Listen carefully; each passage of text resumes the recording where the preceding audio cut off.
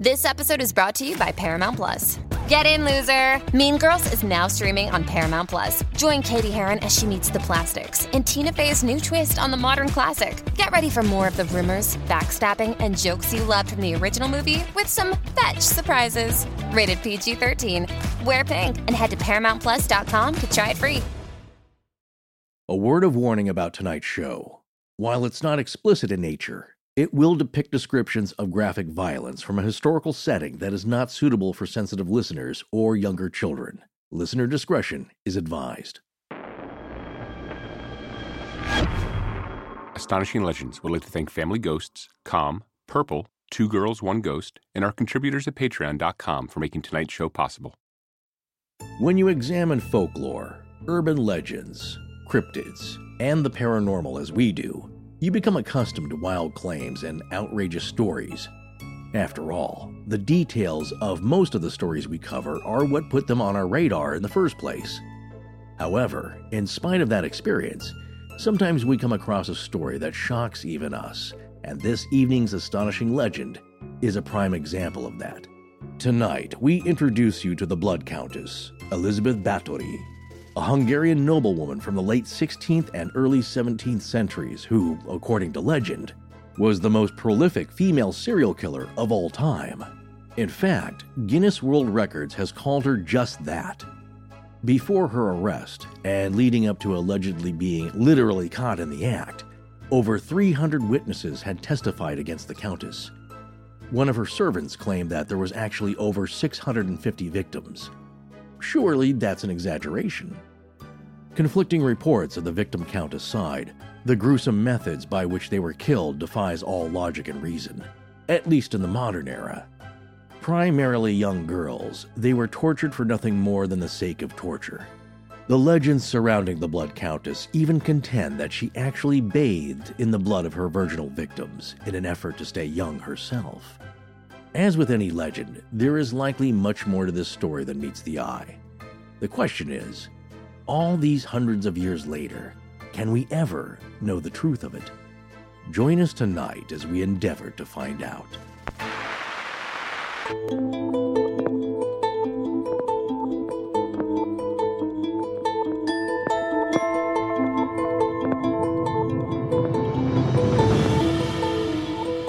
Welcome back to Astonishing Legends. I'm Scott Philbrook, and this is Forrest Burgess. I hesitate to bring the horrible crime to light, for I hardly believe that anyone will credit what I have uncovered, not only because it bloodily besmirches and brings disgrace upon the princely Báthorys, who are deserving of the best from the Christians of this country, but because, moreover, the barbarity of it is so enormous, it will be a cause of eternal horror. Priest Laszlo Torozzi, as quoted by author Tony Thorne in his book, Countess Dracula. And we're back. Oh, was that Dracula? No, what? No. Was it the Count? I love to count. I didn't even know you were started recording. Yeah, okay. I'm recording. And we are back. By the way, this is part one of our two-part series on Elizabeth Báthory. There's going to be a lot of pronunciation. Yeah, but you started off wrong. I know. we'll So just hopefully continue. Sarah is cutting out all the horrible, what a nightmare session this must have been for her, the editing. And I hope it really is enough for two parts. I think it is. I think it is. We'll find out. By the way, this makes episode 147. Can you believe Really? that? Yeah. Oh. And get ready for this. What's that? We just passed 61 million downloads. Well, that is humbling. It is pretty humbling. And that's not 61 million people listening. No, I wish it was. If but it no. was, we'd be broadcasting for Tahiti. But it's 1,000 people with nothing to do for a long stretch of time, just hitting different devices. No, but we did want to say thanks to everyone who keeps coming back to listen to Astonishing Legends. It's amazing to have come this far, and we are grateful for your continued support. We'd also like to thank you sincerely for supporting our sponsors, which we know you're doing because they keep sponsoring us, and that's what keeps the show free to listen to. So thank you for that from the bottom of our hearts. We're so fortunate to be able to bring the show to you and have it be our real-life day jobs. It's honestly a little hard to believe for me. Indeed it is. Yeah, no, thank you so much for all of your support. We really do appreciate it, and all the comments and well wishes and all that. We take it to heart. And thanks to Tess for suggesting tonight's topic, actually. You know, we'd heard of the name and the story of Elizabeth, But it was she, our producer Tess, who suggested we delve deeper into the fascinating and gruesome, as history usually is, nature of the Bathory legend. It may be a little more true crime than we usually cover, but it is a historical mystery, as we're about to see, and what we'll all be wondering is, were these crimes true? But first, a few quick things about our summer schedule. We're working in the field some this summer, and I have some family obligations that mean we're going to be dark 2 weeks after this week's show. And on top of that, after part 2 on Elizabeth Bathory, we will be dark for a week as well. Call it the calm before the storm of the spooky fall season at Astonishing Legends. There are many irons in the fire. In the meantime, enjoy archival episodes of our show on the Himalaya app, which you can download for free for your iOS or Android smartphone. Yes, and once you've installed Himalaya, follow Astonishing Legends for quick notifications whenever a new episode is posted to our feed. All right, let's talk about the Countess. So who is the Blood Countess? Countess Elizabeth Bathory de Etched. In English, it would be Elizabeth, and then most people would see it spelled as Bathory, so they would say Bathory. Thus your brilliant title for this episode. One of my favorite titles you've ever come up with. Well, it works so well. Blood Bathory. Because that is one of the things she was accused of enjoying. How did you learn how to pronounce her name? It's Hungarian, right? Yes. Well, okay. Google Translate, of course. Okay, nice. I'm sure we've had people reach out to us who do speak Hungarian. Yes. But we don't have time to bother them and getting back to them with each word we come across because this was a lot of historical research. So it will be mostly Hungarian names and pronunciations that we will mangle, but also we'll mangle the Slovak names and pronunciations and Slavic because it's kind of the blend of the whole area. But you have to know that they don't all speak the same language there. There are variations. So Hungarian being the principal one, but her properties bordered present-day Slovakia. But during her time, it would be all encompassed in the Kingdom of Hungary.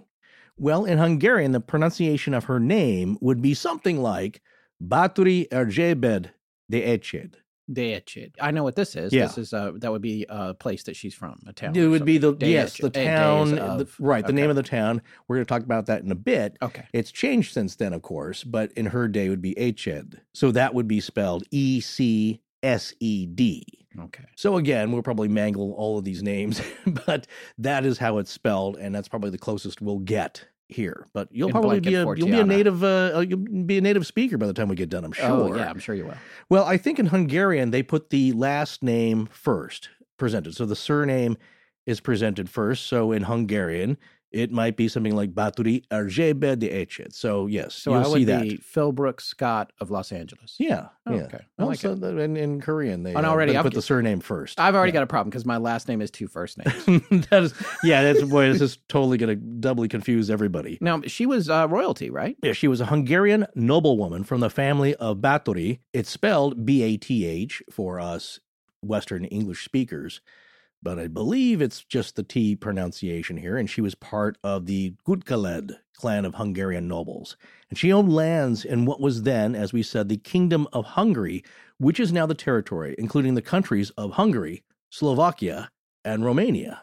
Why are we talking about her tonight? Because what Countess Bathory was and is most known for is the torture and murder of hundreds of young women in the late 16th century. And her gruesome crimes were soon part of the region's folklore, and her story is known there to this day. In fact, she holds the Guinness World Record for being the most prolific female murderer. Oh. And did you know that Guinness World Records is the best-selling copyrighted book of all time? No, really? They have their own record, yes. Oh, that's pretty amazing. Well, that's what they claimed anyway. What's interesting about this certification, they're sticklers for details. So I wonder, because just in the research that we've done on this, it was hard to nail down a lot of the facts surrounding Bathory's history. I wonder what Guinness did to make that declaration, to feel good about that declaration. Well, if you go by the official records from the trial, as we'll see as the show unfolds, there is documentation in the form of a lot of testimonials, depositions, maybe you could call them. Okay. Statements. And if you go by those, that's where all the sensationalism is. But when you look at the whole story, you wonder, many scholars have wondered, was she really guilty of all this? Did any of this happen? Maybe some of it. And if some of it did happen, it's so gruesome and horrible that even a little bit was too much. It's not good. not good even for the people of medieval Europe. Yeah. And in this case, medieval Eastern Europe. So there was a lot of warfare going on at the time. Well, let's take a look at that record. With regards to how many people she killed, what do the numbers say over the years? The exact number of Bathory's murders isn't known, and that's widely debated to this day. But it was stated during a trial with her being aided by 4 collaborators, not just her hand alone, although it was said that she either did it herself or had her servants do it, and she enjoyed watching it. This torture happened, or this downright murder herself. So she was tried with 4 collaborators, and the highest figure claimed was 650 victims. This would be during the years of 1585 and 1609. More than 300 witnesses and survivors of her murderous sadism had testified against her and her cohorts. At the time of her arrest, there was also evidence at her castle of imprisoned young girls, some of whom were dying, along with some horrifically mutilated corpses. You can see why this show has a warning. We're just barely getting started here, so... It is pretty gruesome. It's the worst things you can possibly imagine. And when you hear the phrase from Tarantino and Pulp Fiction, we're going to get medieval on you. Yeah. That's what he's alluding to, but I think he stole that from another movie. Oh, so. Yeah. Also, that's nice. You sweetened it up a little bit. Yeah. Well, you know where that came from? That came from... Charlie. Well, here's the thing. I heard that Pliers and a Blowtorch reference that Ving Rhames makes in the movie, that was said by the actor John Vernon in the movie Charlie Varick. Charlie Varick, exactly. That's what I was thinking. Walter Matthau. So he lifted it from there. Yeah. A little bit of... Because that's an homage, though, isn't it? Or is it theft? There's a fine line between homage and this line is cool, so I'm just going to steal it from this old 70s movie. Yeah. But it was pretty cool. So these testimonies of what she did possibly were so horrible that people were compelled to take action against a very powerful woman of the day. So not everybody could just point a finger and have the cops arrest her. It didn't work like that. So as the story unfolds, we'll be examining what actually took place. What are these testimonies? And is it possible this could have happened, or was it all exaggerated and a power move? Because mostly what survives to this day, and what is most popular, were the stories of her crimes. And in the years after her own imprisonment, eventually, these also included rumors of literal bloodlust with vampiric themes, the most notorious and lasting being that she bathed in the blood of her young virgin victims, or even drank it, because she thought it kept her skin looking young. And yes, there's a common story that's told about her and how that happened while she was beating a servant girl and blood got on her. And maybe that's what led to this horrible practice of soaking the blood on her own skin. And this led to nicknames for her, such as the Blood Countess, as we mentioned before, and of course a connection to and the sobriquet of Countess Dracula. Although there is no evidence to support this, there are some that think she may have been the inspiration for Bram Stoker's fictional Count Dracula character. But there is an obvious connection because of the location, of course, to the real and partial inspiration for Stoker's Dracula character, Vlad the Impaler of Wallachia.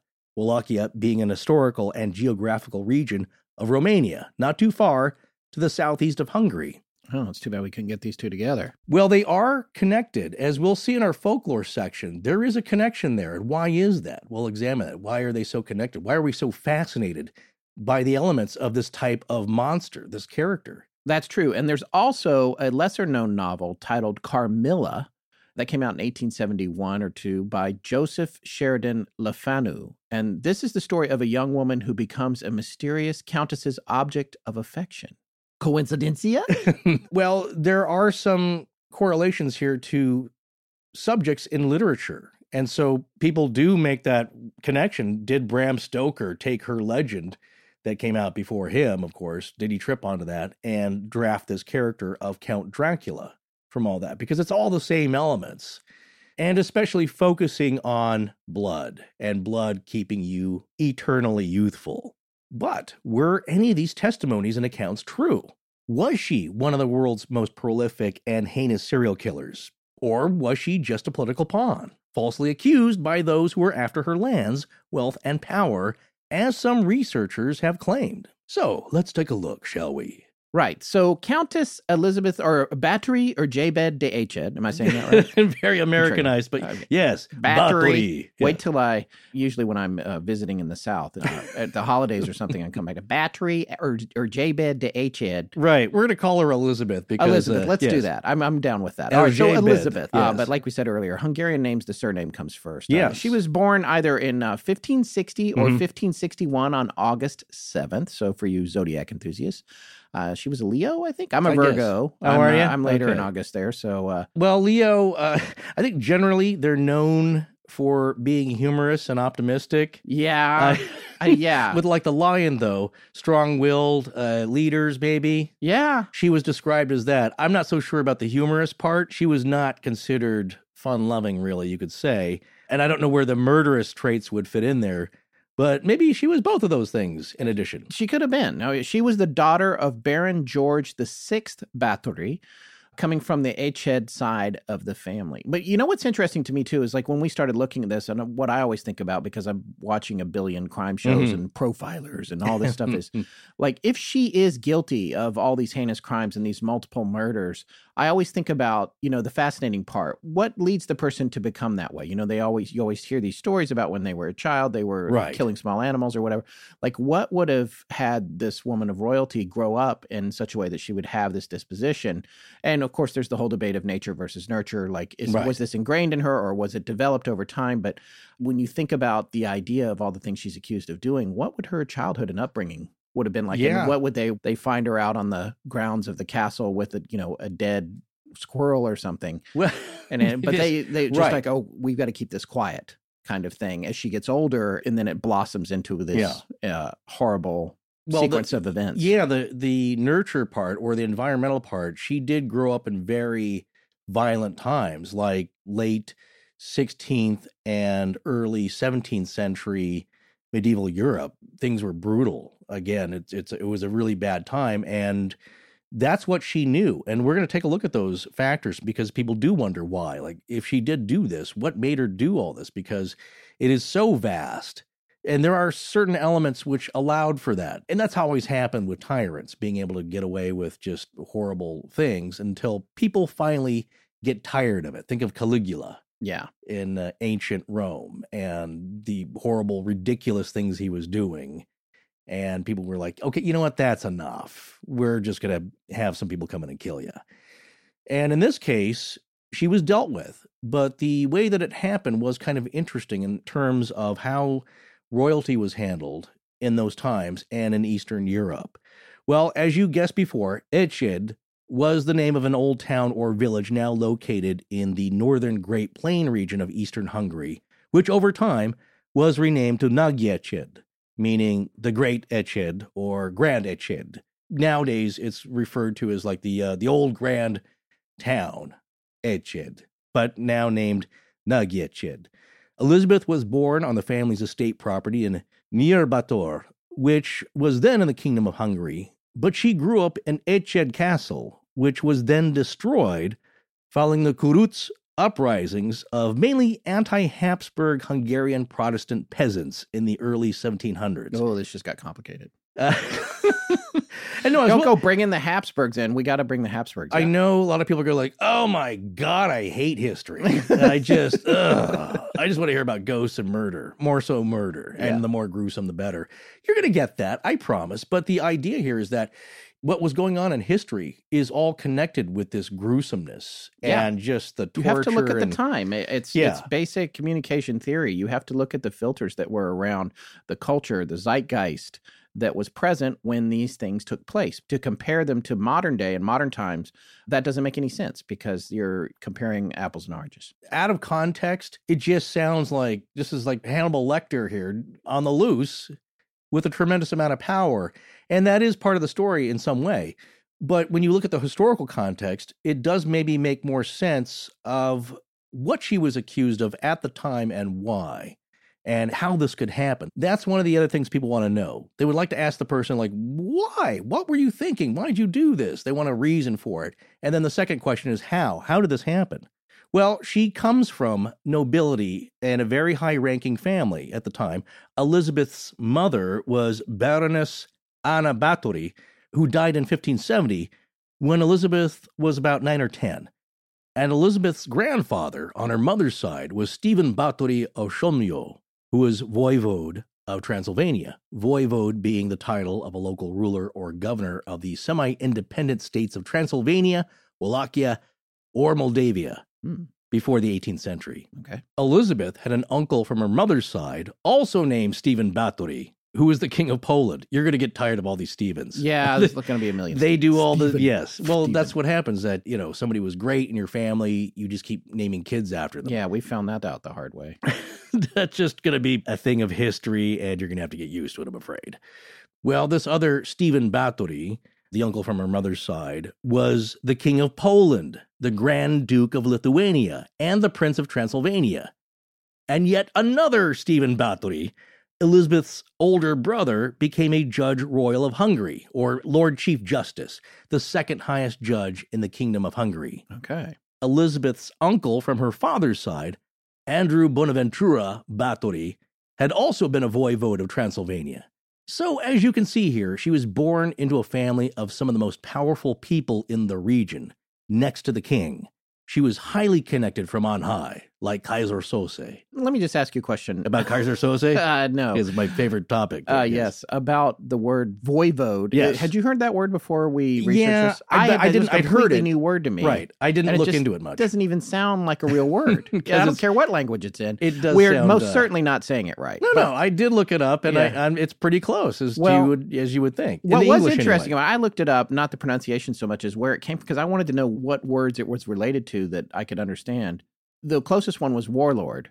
But then in looking at the rank of it, it wasn't that these people were warlords. It was considered a high noble rank, a very high diplomatic position in reference to these people. So anyway, interesting. Yeah, there's a lot of titles here, but you have to realize, there are kings, especially as we'll see a king of the Habsburg Empire kind of muscling in a little bit. But these are regional territories that are governed by local people, voivodes, warlords. That's how that comes about. There's not a king for every little burg here that comes up. So you have regional warlords, and they can wield a lot of power in their region, but they will often conflict with the greater powers that come muscling in and want to take over everything. So, well, at the age of 10 years old, Elizabeth was engaged to Ferenc Nadosdy, Ferenc being a variation of Francis, the son of Baron Tamás Nadosdy. So that was her husband, engaged at 10 years old. Survivor 46 is here, and so is On Fire, the only official Survivor podcast, and we have a twist this season. The winner of Survivor 45, Dee Valladares, will be joining us every week. We're going behind the scenes of the biggest moments, the how and the why things happen, and the strategy and analysis you can only get from someone like me, a Survivor winner. Listen to On Fire, the official Survivor podcast, wherever you get your podcast. As humans, we're naturally driven by the search for better. But when it comes to hiring, the best way to search for a candidate isn't to search at all. Don't search, match with Indeed. When I was looking to hire someone, it was so slow and overwhelming. I wish I had used Indeed. If you need to hire, you need Indeed. Indeed is your matching and hiring platform with over 350 million global monthly visitors, according to Indeed data, and a matching engine that helps you find quality candidates fast. Ditch the busy work. Use Indeed for scheduling, screening, and messaging so you can connect with candidates faster. And Indeed doesn't just help you hire faster. 93% of employers agree Indeed delivers the highest quality matches compared to other job sites, according to a recent Indeed survey. And listeners of this show will get a $75 sponsored job credit to get your jobs more visibility at Indeed.com/podcast. That's Indeed.com/podcast. Terms and conditions apply. Hi, I'm Christina McKnight, and when I'm not writing historical romance novels, I'm listening to Astonishing Legends. Let's get back to the show. There will be a fair amount of rumor surrounding the legend of Elizabeth Báthory, and it's not entirely clear what is the complete and real truth of her story, so be prepared for that. But one disputed rumor that circulated among the Hungarian peasantry years after her death was that at the age of 13, Elizabeth had given birth to a child whose father was a peasant boy, and that the Bathory family had paid off a trusted local woman to take the child to Wallachia, where it could be raised. Now, perhaps this has not much to do with the tale of her later years, or maybe it was the start of some emotional or psychological trauma, especially if she was not a willing participant in that whole plan. Well, you asked earlier, was anything about her childhood that may have signaled something traumatic? So there are things that come up in her story later. It's, maybe she had something traumatic happen to her. Like even if she was in favor of keeping the child, having the child taken away from her. Yeah. Especially at that really young age. Right. I know people were more mature back then at that age, but still, it's pretty young. Yeah, and also it's not clear from the history books whether or not it was a child that she wanted in the first place. Or if there was a child at all. That's kind of the point we're making here, is that there's a lot of rumor and legend that goes along with her, but it's also kind of fun to sift through. Frustrating to find the real truth, but fun, and to kind of sift through these stories and make up your own mind, like, what do you think is the real truth here? But there are things that are definitely known about her. She was a real person. This really did happen. At least this trial surrounding her did happen. Now, going back to her childhood, some sources say she had a terrible temper as a child, but it didn't escalate to criminal until she was in her adult years, and it got worse once her husband had died. Now, Elizabeth married Ferenc on May 8th, 1575, when she was just 15, and he was 19. There's a big turnout for what was probably a typical arrangement to consolidate power within the ruling noble families. And the turnout, they say, was a reported 4,500 guests, invited guests, so large guest list there. Elizabeth then moved to the Nagydodi family castle in Sarvar. The name Sarvar loosely translating to mud castle in Hungarian. Isn't that fun? So she immediately gets to live in a castle, and that castle's located in Sarvar, which has since taken on the name of the Nagydodi family, and that played an important role in Hungarian culture. The first Hungarian book was printed there, the New Testament of 1541, and the Knight's Hall at the castle is depicted with scenes of Ferenc's battle scenes, along with scenes from the Old Testament.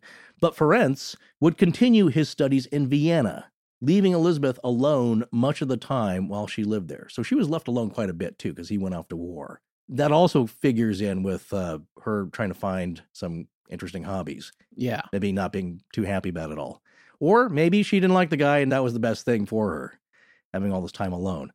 Now, since Elizabeth outranked Ferenc in noble standing, she refused to take his last name. So Ferenc took her surname of Bathory. And we saw this before with Loftus Hall, actually. Yeah, right. Whoever's got the higher ranking noble family gets to call some of the shots. And also your name gets to live on with your progeny. Right. So upon their marriage, Kathtis or Cheta Castle, now that is the Hungarian pronunciation, but the Slovak pronunciation, because actually that castle where she goes to live is right on the border, very close to the border of Slovakia and Hungary.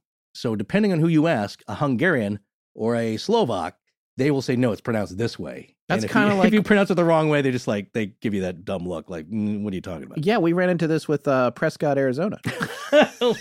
Some locals said it was Prescott, and others said it was Prescott. Like a biscuit. Yeah, I've mentioned my theory on that. I'm not too sure all that. But anyway, this castle here, generally, I think the Slovak pronunciation is Čaktitsky Hrad, or Čaktice Hrad. Hrad, remember, that was from Huska.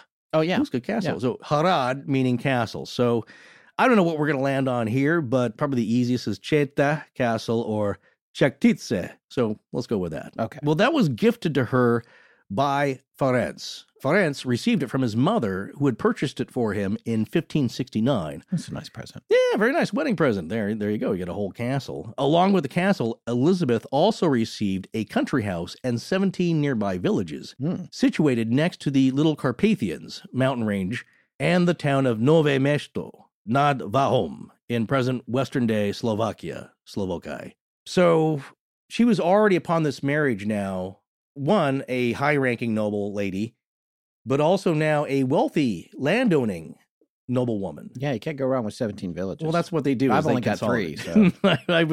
I want a backyard. That's all I'm really asking for. Yeah, what here. you get in Los Angeles, you get a postage stamp for like $5 million. Yeah, so. I can open the back door. At least I got that. Well, This castle, interestingly, is said to have had a network of cellars with connecting tunnels, and this is where Elizabeth was said to have practiced some of her tortures, and that there may have been leftover barrels and vats with traces of rusty red liquid in them. I don't see, again, that's a little bit of addition to the lore there. I don't know a whole lot about castles, but don't all castles have tunnels that lead into the villages? From what I know, if you were smart and could figure it out, and you weren't in a moat which flooded it, you tried to have an escape route. Right.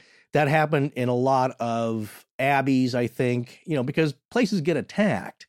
So a lot of residences of the wealthy would have an escape tunnel leading out into the marsh or, some place where you could get away. In this case, it could be for supplies, but I would say generally as a defensive measure, if the castle's being attacked, you could skirt off and go hide in the village. Right. I don't know about this aspect of it. Again, that castle's been destroyed, as we saw. It's still standing. You can see some of the ruins of it, of course, and now it's a tourist attraction to go check out. But the actual structure, some of it's hard to make out because it was toppled. But during the wars between the Ottoman Turks and the Habsburg monarchy, or the Ottoman-Habsburg Wars, fought from the 16th through the 18th centuries, largely in the lands of Hungary, Transylvania, now modern-day Romania, and modern-day Croatia and Serbia, Ferenc Nadojdi led the Hungarian soldiers as chief commander against the Ottomans in 1578, eventually to become known as the Black Knight of Hungary. That's a pretty awesome title. Yeah, it's pretty wicked. Knight. Well, it's again to reference, you don't want to be known as Mr. Pink. Right. Right. It's just not commanding power, but he was known with this title and was known to be a fierce, ruthless kind of guy in battle, at least. Right. That, again, maybe another aspect of where did Elizabeth get these ideas.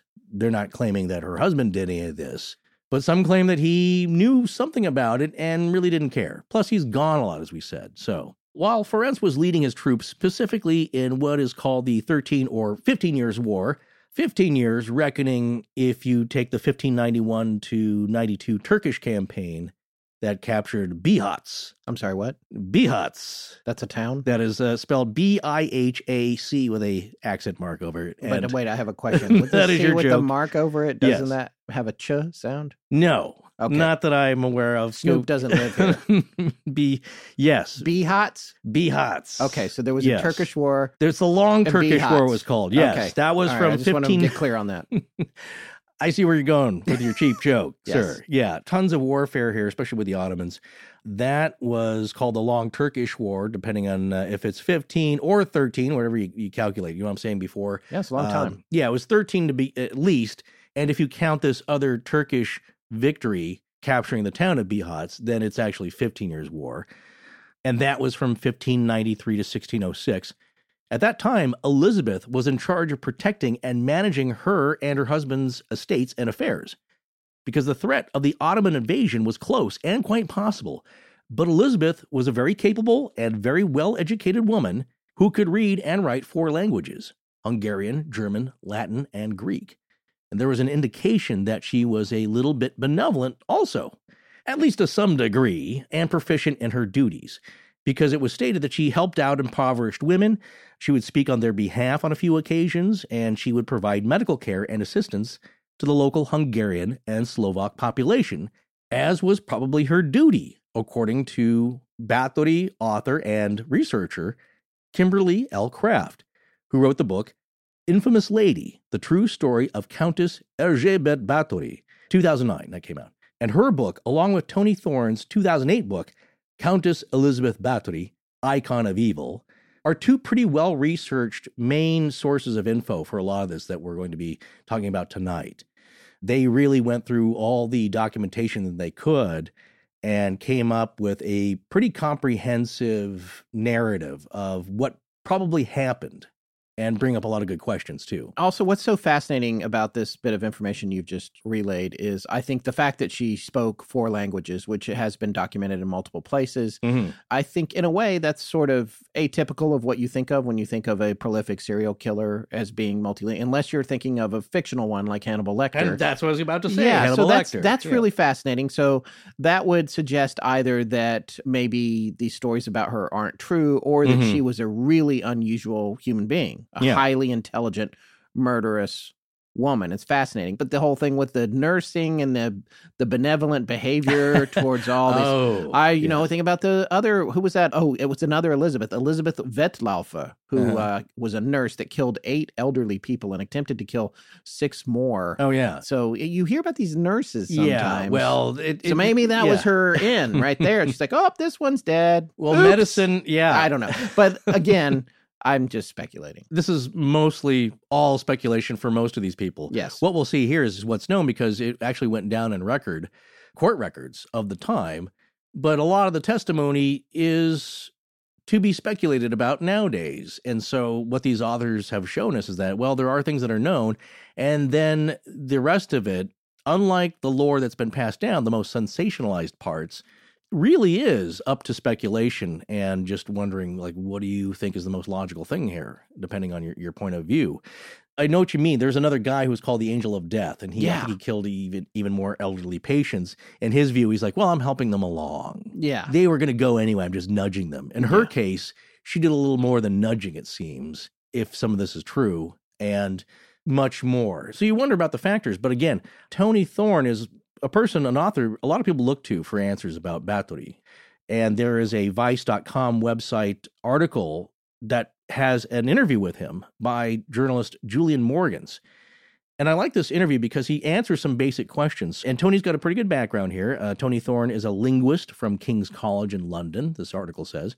In the late 90s, he was one of the first to pore through trial records written in medieval Hungarian, trying to piece the story together. Did Bathory really bathe in virgin's blood to maintain her youthful looks? Was she really walled into her castle as punishment? Was she even guilty at all? So these are some of the main questions that are going to be put to Tony, and we'll refer to this interview and his answers later on. But again, a good source. He's actually gone through those records, which were found years later after her trial there. And here's another interesting note from an interview done by Julian Morgans. And Morgan says, quote, for most of its history, Slovakia has been under the rule of oligarchs and dictators who buried and discredited the tale. It's only been since the fall of the USSR in 1989 that historians have had a chance to figure out what really happened all those years ago. Got to keep that in mind. God, you know what I'm saying? It's like, if it was Western Europe. How many amazing stories are just lost where they were hidden behind the curtain of communist Russia? Yeah, because they look terrible. This is bad PR for us. And as we'll talk about later, the whole area is known for these kind of dark, monstrous tales. But back to Elizabeth Bathory helping out folks with remedies of the era.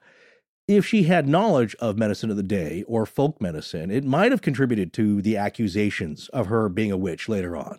But we're now going to be talking about medieval medicine, which was often pretty crude. Although some things they've now discovered, some poultices and packs and kind of herbal formulations do have some value. So they had some knowledge. Some of it was kind of ridiculous, as we all know. Let's form a poultice. A poultice.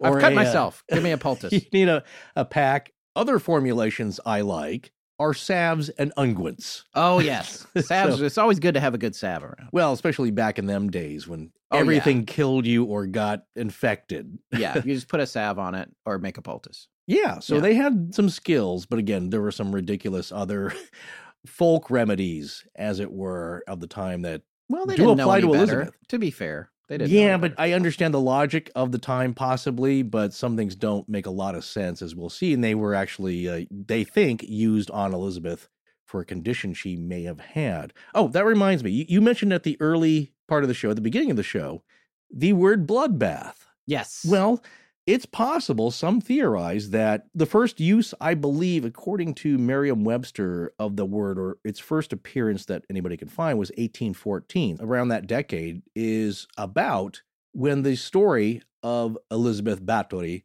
started to become famous, popular in England. Right. And being an English word, maybe there is a connection there. Could to be. her blood bathing. Yeah. That is one theory that people have put forward. As we'll see, though, her story and her name started to become used in literature, some plays around the time. I think 1800, the Italians produced a vampiric play. So vampirism and Elizabeth and that whole genre of sorts of its own started to pick up steam. The Grimm brothers wrote a short story about her. The romantic German writer Johann Ludwig Tieck had her as a character called Svanhilda. as a Gothic German femme fatale in his short story, Wake Not the Dead. Pretty good title, I guess. Yeah. Also, isn't it the Brothers Grimm? I feel like they should be the Brothers Grimm. It depends, I think, on your European background. Whether you put the name first, like Hungarian. I think I had a book, like an older bound book when I was a kid, and it said the Brothers Grimm on it. Yeah, that's the traditional laying out of the Grimm and Brothers. It's the perfect name, honestly, for the stuff they wrote. Well, people say that too. Yes, exactly. But I mean, did the word Grimm come from that? Maybe it did. You bring these things up. I know, and we don't have any. We have to go spend another 10 minutes looking this up. You know what? Let someone email us about it. Yeah, they will. Yeah. No matter what we said, we're going to get a letter. Yeah. But the idea is that it started to become a useful and very popular trope of sorts. So if you look at it, there is a titillating and sexual overtone to her story, as well as the gruesome aspect, which people have always been fascinated by, that kind of horror angle and just the gruesomeness of it. And the sensational aspect of it has kept it alive. But a lot of elements to her story have kept it popular to this day, although not a lot of people in the U.S. know about it. It is maybe more of a European thing. So we're going to explore her place in folklore and literature of the vampiric nature. But just making a point there that she did start to pop up here later in the early 19th century and later on.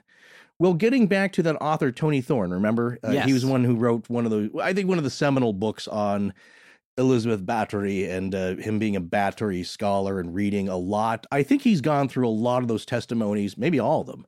So he has a good source of knowledge on this. So we're going to refer to that article from Vice that we previously mentioned here because it does simply ask a Bathory scholar what he thinks about some of these important aspects, and he answers very straightforwardly what he thinks after studying this for years and years. So then if you look at the case like a true crime case and you start to ask those things that we all do after watching 48 Hours Mystery or Dateline or one of the other crime shows, as you start to piece together, well, here we have a serial predator of sorts, possibly. How did this person get so many victims? Well, you have to look at medieval life as the backdrop to this. And how did Elizabeth get so many young girls to come to the castle if they were going missing? And the question's put to Tony Thorne, how are these women lured to the castle? Was it a promise of getting an education? And Thorne says, she would recruit these women, really just teenagers, into the household to serve her and work in the castle. But the parents in the local villages would also offer their daughters to be given an education. In all the great houses and aristocratic castles, the wives were responsible for medical attention. That was their role, apart from supervising the preparation of food. Bathory was teaching these sorts of skills, which at the time would have involved herbal potions and rituals. And again, that's from the Vice.com article by Julian Morgans, where Julian interviewed Tony Thorne. Yeah, so you're wondering, what was the offer? What was the enticement? Well, yes, it was an education to young girls where there was no formal school. Again, Elizabeth was a very smart woman. She could read and write. Even a lot of the nobles, the noblemen at the time, would have had maybe an offer of a better education than the women, or more of an opportunity to get a better education. But a lot of them were somewhat illiterate. Like, they didn't all just naturally read and write or were taught that. So she was special in that case. Yes. So she had a home ec class. She was teaching kind of a home ec. Well, that was also the lure and people who believe her story, that come to the castle, learn the ways of courtly behavior and etiquette. You just don't get to go home again. Yeah. So that was an initial draw. Well, here's another site called Bathory.org, not an official site. Apparently, we found this before, that you can just take out a name and actually set up shop, which sounds authentic. But what I love about this is I think it was put together by a student, and there's now a banner at the top saying, like, yeah, don't use any of this for research because there are some errors in here. But what I found, it listed a lot of the popular ideas about Bathory. Yes. And the stories that were part of the bullet points that keep coming up again and again, and actually add to her legend, shall we say. So some of those bullet points would be, in the years 1575 to 1584, Elizabeth was left alone a lot by Ferenc, the black hero of Hungary, the Black Knight, because he was fighting in so many wars around. And because of this being left alone and this loneliness, she befriended one of the servants, Thorko, as we're going to hear about later. And it may have been Thorko who introduced her to the occult and the dark arts. And there was rumors that she had met and maybe eloped with a dark stranger of sorts for a time. There's a lot of rumors about her having affairs while Ferenc was gone. And of course, the result of that, as part of the rumor and legend, was that she was scolded by a very domineering mother-in-law who tried to take control of the castle and the affairs. And so she had to be tough to deal with her as well.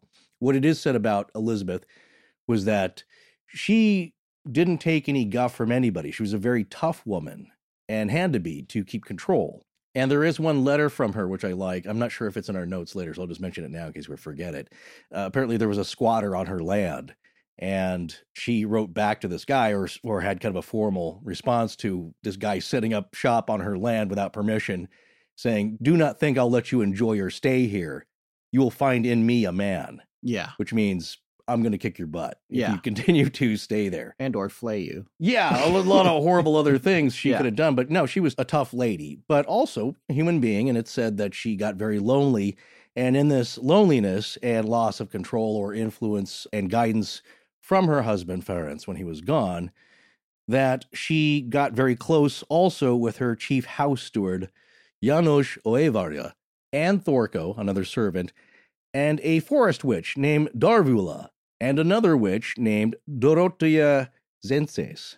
So you're starting to see the legend form here in that in the absence of Ferenc, she is taken in by some, shall we say, unsavory characters in her own household. Right. And from her point of view, some would say, like, well, she was unduly influenced by these servants who were practicing the dark arts, or she was the ringleader of it, depending on how you like to see the story. But she did have these associations, and later on, there would be a lot of speculation as to how decent these people were and what their involvement was. But everybody seemed to pay the price. Now, Elizabeth had at least 5 children with Ferenc, although there's some accounts that there are 2 other children which may have died young or were cousins to her children, not actually related. And that's not including the rumor of the peasant child she was thought to have given up, right, as part of the legend. And as was the custom with nobility, governesses had raised the children. So there may have been children that died. Again, that adds to the tragedy and possible reason for emotional turmoil there with her personally. And she and Ferenc didn't have any children for the first 10 years of marriage. And then they kind of came in rapid succession after that. So Elizabeth and Ferenc had been married for 29 years until Ferenc Nadojdi died on January 4th, 1604, of an unknown illness that he'd suffered from for years, starting in his legs, which then eventually fully disabled him. Although there is an account that he died of this disease in the middle of a battle. Oof. But it was kind of mysterious. Before Ferenc died at the age of 48, he entrusted the welfare of his children and Elizabeth to a nobleman of Hungarian and Polish descent. George Thurzo would be bestowed the title of Palatine of Hungary in 1609, the highest-ranking officer in the Kingdom of Hungary. In 1610, it would be Thurzo, a cousin to Elizabeth, who would investigate her for her gruesome atrocities. Ferenc left her in his trust. After he died. And then he winds up being the one to investigate the crimes. Yes. Alleged crimes. Well, yeah, he's the highest official in the Kingdom of Hungary next to the king. Palatine, which makes me think of some Senator Palpatine. Yeah. Well, there are some borrowings, I'm sure, or let's say influences in that world. This one is so historically deep, and I'm so uninformed. You did a lot of the work on this outline, so I'm just going to sit over here and make movie and TV references whenever I see them in the course of this historical documents. Where do you think these writers get this stuff from? They skim a few articles, and some things sound pretty interesting. Yeah. And that's kind of what happened with Elizabeth. Her story has a ton of juicy tidbits that people have been borrowing from and adding to ever since. As humans, we're naturally driven by the search for better. But when it comes to hiring, the best way to search for a candidate isn't to search at all. Don't search, match with Indeed. When I was looking to hire someone, it was so slow and overwhelming. I wish I had used Indeed. If you need to hire, you need Indeed. Indeed is your matching and hiring platform with over 350 million global monthly visitors, according to Indeed data, and a matching engine that helps you find quality candidates fast. Ditch the busy work. Use Indeed for scheduling, screening, and messaging so you can connect with candidates faster. And Indeed doesn't just help you hire faster. 93% of employers agree Indeed delivers the highest quality matches compared to other job sites. according to a recent Indeed survey. And listeners of this show will get a $75 sponsored job credit to get your jobs more visibility at Indeed.com/podcast. That's Indeed.com/podcast. Terms and conditions apply. Everybody in your crew identifies as either Big Mac Burger, McNuggets, or McCrispy Sandwich. But you're the Filet-O-Fish Sandwich all day. That crispy fish, that savory tartar sauce, that melty cheese, that pillowy bun. Yeah, you get it. Every time. And if you love the Filet-O-Fish, right now you can catch two of the classics you love for just $6. Limited time only. Price and participation may vary. Cannot be combined with any other offer. Single item at regular price. Ba-da-ba-ba-ba. I'm Chris, and this is Astonishing Legends. Now, let's get back to the show. Well, it's time to talk a little bit about the accusations against Elizabeth. Murder will out, as it is said. The deaths were at first attributed to diseases such as cholera or something like it, but eventually the rumors of Elizabeth Bathory's ghastly crimes had spread across the Kingdom of Hungary. A Lutheran minister named István Magyari had made complaints against Elizabeth at the Viennese court and also publicly during the years between 1602 and 1604. It seems in the last couple of years during her husband Ferencz's decline and eventual death. Which I'll add here, some people thought was suspicious at the time. Of course, whenever a husband dies with a mysterious illness, and it's thought the wife had possibly been practicing witchcraft, or her servants did, or she was in on it somehow, and then she gets to inherit all of his stuff. People cast a suspicious eye on the that. characters Yes. because of that. But also it could be, conversely, an effort to unseat her or separate her from those inheritances. Yes, It there's could be a complex plot the other way. lots of plots going on, possibly, or none at all. We don't know yet. Yeah, we don't know. The Hungarian officials didn't do much of anything about the rumors or Magyari's accusations until in 1610, Matthias of Austria, who was king of Hungary and Croatia since 1608 as Matthias II, and who actually would eventually become Holy Roman Emperor in 1612. Yeah, he becomes famous. Yes. Ordered George Thurzo to investigate the accusations. Now, this may have been spurred by the eventual claims that later young girls of the aristocracy were going missing at her properties, or spurred, as some claim, by political motivations, like we just talked. Mm-hmm. And again, Thurzo is the guy that was supposed to be looking after her. That was Ferenc had asked to. Yeah, he kind of did, though, still, even with these accusations going on. Right. So maybe, there's a question there. Maybe he was trying to be the devil she knew in terms of dealing with what was going on here. Some think that. Yeah. So if you're wondering, by the way, if anyone, peasants or lesser nobles, had noticed their daughters were missing, Tony Thorne said this in that Vice article. They did notice, but she was too powerful for them to do anything. You can imagine the people living below the castle talking about it. And there were stories from people living in her other castles hundreds of miles away in Austria who say they witnessed some of these atrocities. One of the first pieces of damning evidence came from her son-in-law. He visited her castle with his hunting dogs, and they were digging body parts out of the castle grounds. Finally, George Thurzo, the Palatine of Hungary, was sent to arrest her and allegedly found the castle filled with horribly mutilated victims, many of whom were barely alive. That is the account of what he found, which is another important aspect of her story of arrest. Now, between March of 1610 and 1611, two notaries appointed by Thurzo recorded testimony from over 300 witnesses, including statements from the aristocracy, peasants, and the clergy. Now, interesting to note, those notaries at the time were something similar to what notary publics do today. Yeah, if you're wondering what the notary's jobs were back then, it was somebody who could take a statement and testify to it, as an official. This is what I recorded. I'm putting my seal on this. Yeah, this is a pre-affidavit situation. Yeah, exactly. Yeah. Mm-hmm. So they have governmental licenses to witness signatures on legal documents. Right. Included in those witness testimonies were the statements from the Castellan of Sharvar Castle and from servants and workers there. Castellan is the medieval title given to an appointed official who acts as governor of a castle and surrounding lands.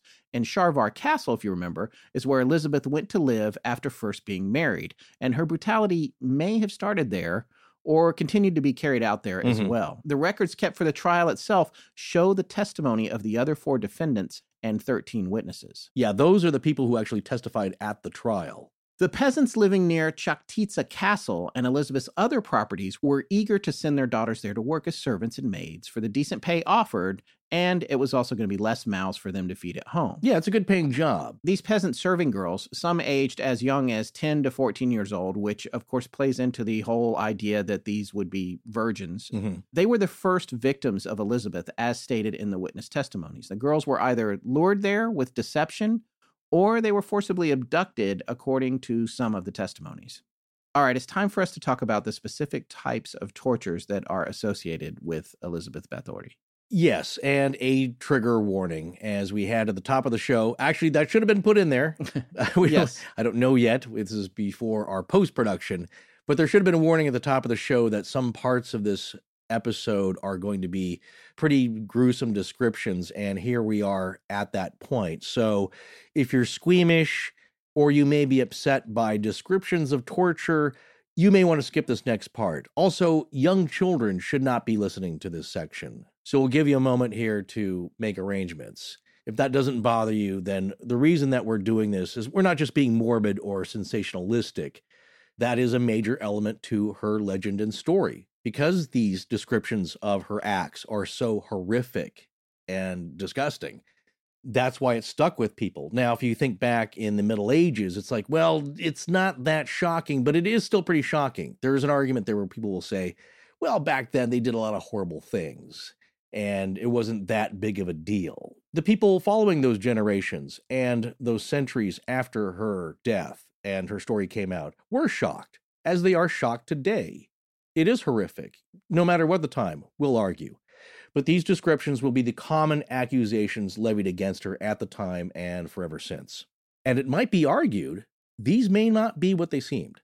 Elizabeth and her co-conspirators were accused of a wide range of tortures, atrocities, and methods of killing, some of which were part of the testimonies initially collected, some from the witnesses in court and collaborators on trial. Certain acts or details of them may have been added to or exaggerated over the years to increase the sensational luridness, but there are definitely a number of horrific tortures that were described most often and consistently in the testimonies, and according to author Tony Thorne, are on file in the Budapest City Archives, such as the girls being pinched with burning hot tongs, keys, and coins, being burned with red-hot pokers, or having red-hot iron rods inserted, or ironing the soles of the feet and burning oiled paper between the toes.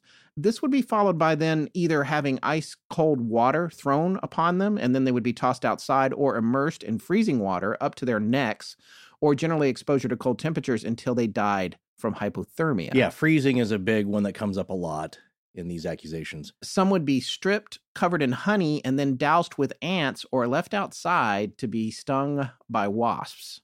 But the most common tortures cited were things like being stripped and severely beaten for the slightest infractions and being starved to death or frozen to death, like we just said. Yeah. Cuts with scissors and knives. It was reported Elizabeth or her chosen servants would beat and whip the serving girls so savagely, sawdust was added to the floors to soak up the blood, and wood ash would be used to get the bloodstains off the walls. Hands of the servant girls would be mutilated or burned, as well as having chunks of skin bitten off their faces, limbs, or other sensitive parts of the body, or forcing the girls to bite the flesh off of each other. The collaborators tested in court that needles would be used on the girls, some say under the fingernails, and if they tried to remove them, off with the fingertips. Needles were said to have been used to sew the girls' lips together or tongue, or sew up deliberately inflicted wounds just for the purpose of sewing. Yeah, you're seeing some horror tropes here that keep coming up with variations in the descriptions. I mean, there are archives that are in the Budapest City Archives, which are the actual written testimonies written down from these people. And Tony Thorne has gone through them, but these are the ones that keep coming up, as you'll see in articles and literature and the stories that keep being passed down. But the common tropes here, as you'll see, the biting of the flesh, this eating of the flesh, this cannibalism aspect is a large part of this creation of this monster. Needles and the sewing up of lips. You see this in horror movies all the time. Yeah. Well, you're starting to see where this may have come from. A lot of these horror movies, where they got these ideas, because it either really happened or people were imagining this kind of stuff back then. So according to the Straight Dope column written by the pseudonymous Cecil Adams, do you remember that column? No. I think it was a syndicated feature. I think it started maybe in the Chicago Tribune. or Chicago paper. Oh, and okay. so Cecil Adams I remember is the not name one is familiar, person. is a little familiar. It's a pen name. And it could have been one person or a group of newspaper editors who were answering these questions put into them by people. And Cecil would be kind of snarky sometimes if it was a dumb question. But they do a fair amount of research, what was available at the time to them, into a story and provide an answer. Right. So that was called the Straight Dope column. Well, that column and also some reporting from other sources, there were also more mechanical means of torture. Specifically, Bathory had an iron cage built with blades on the inside, and a girl would be locked in. She'd be forced in at the threat of hot pokers, forced into this cage, and locked in to suffer while the cage was raised to the ceiling.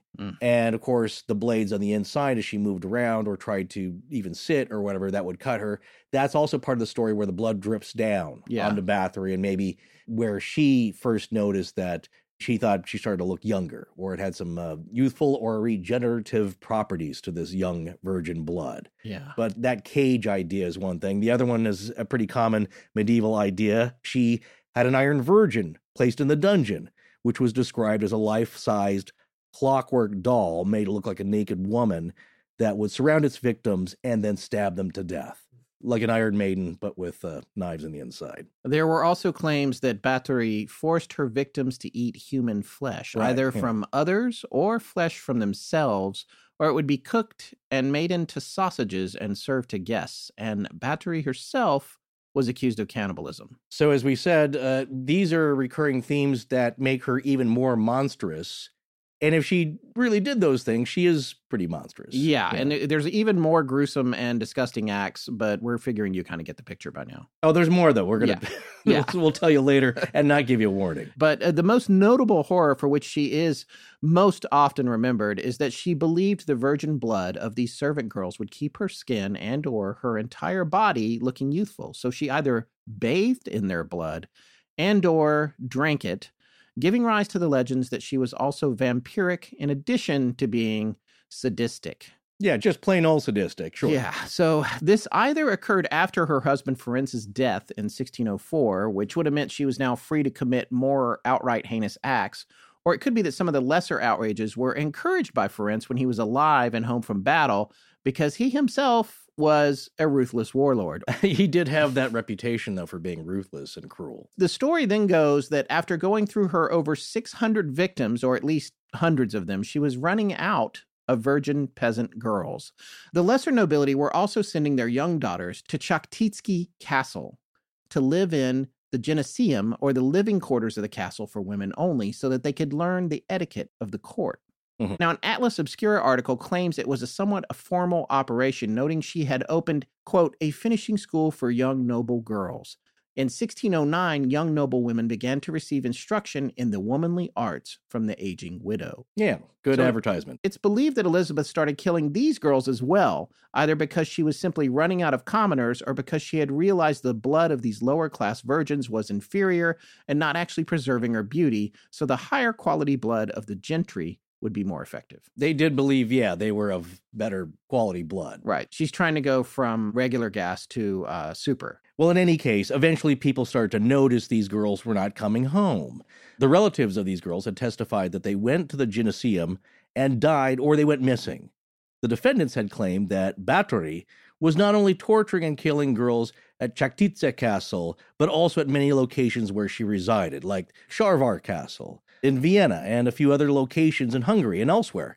Along with her cohorts, there were others who were named for helping supply Elizabeth with girls, either by luring them with promises or by force, or even offering up their own daughters, perhaps to gain favor with the powerful woman or lessening their own burden at home having to feed and care for them. Right, which is something we pointed out earlier. Yeah, that goes on today in some countries. It's said the corpses were buried in regular graveyards by the local ministers who were intimidated into doing so, but eventually they started refusing. Then her helpers started secretly burying the bodies in churchyards, grain silos, and in various unmarked spots. One account that may have been one of the final straws is that in late 1610, her collaborators tossed 4 naked bodies from the walls of Chakhtitsky Castle to let the wolves eat them. There were contemporary reports that before the bodies were to be buried, there was evidence of torture. Now, according to author Kimberly Craft, at least 2 officials of the court claimed to have seen Bathory themselves torture, and kill some of her serving girls. I'm not sure how much of that is in the official testimonies or court records of the trial, but some of it was, no doubt. And then you have to consider if the testimonies were accurate or obtained from bribes. Right. That is another charge levied against the inaccuracy or the falsehood or the show trial aspect of this kangaroo court, is that, oh, well, a lot of these then were just, here's a few coins, say something bad about the Countess, or just go along with it because you'll get tortured yourself. So you have to wonder, those are also claims made. On the other hand, there were a great number of testimonies. In a letter to his wife from George Thurzo, hope I said that right. George. All right, you say it. George No, just Thurzo. a little Eastern European. I'm trying. Okay. I'm trying. Then George Thurzo. Yes, a letter from that guy. Okay. Then Palatine of Hungary, he went to investigate the claims at Chachtinsky Castle on December 30th, 1610, and he caught Elizabeth Bathory in the commission of one of her crimes. Thurzo claimed that his men also found imprisoned girls, one woman who was wounded, one girl dying, and one dead body. Thurzo had Bathory placed under house arrest and arrested 4 of her servants, 3 women and 1 man, who were thought to be her accomplices. Now, the reason we know this, as far as I could tell, I might have this wrong, but that statement by George Thurzo of what he found exactly, because that's important, because he's now an authority on scene, like Chief Inspector comes on the scene, sees this happening. Thurzo's account of what he found shows up in a letter to his wife that was written on December 30th, 1610. And apparently this letter has been printed in a book by Michael Farren in German, which translates to Heroine of Horror, the Life and Work of Elizabeth Bathory, in Letters, Testimonies, and Fantasy Games, because she's a very popular fantasy game character as well. Right. So the letter is an example of what we believe to be actual documentation of something that was witnessed. If you believe George Thurzo. Some people don't. A lot of people don't. Or they're not sure. Right. It's hard to figure out who to believe. Right, exactly. Well, the popular account is that Thurzo caught Bathory covered in blood, which may have been described in his letter to his wife, and announced to the castle guests and local villagers. According to author Tony Thorne, Elizabeth was arrested first, and then the victims were found in their various conditions. So Thorne's supposition is that her being caught torturing red-handed, so to speak, is more than likely an exaggeration or an embellishment in later stories for a little more color. Yeah, so you see what we're saying here is that from what Tony Thorne found in the testimonies or breakdown of what happened in that investigation, that she was arrested first, then he found these unspeakable horrors happening. Yeah, it wasn't like he caught her red-handed doing it in the commission, because that is part of it. Like, you know what I'm saying? That's the inspector comes in and they see you doing the crime. Okay, case closed. Yeah. Yeah. That's not the case according to Thorne. This presents a problem for George Thurzo. Elizabeth is actually his cousin, and the Bathory family was one of the most powerful and influential noble families of the time. They ruled in Transylvania and Poland.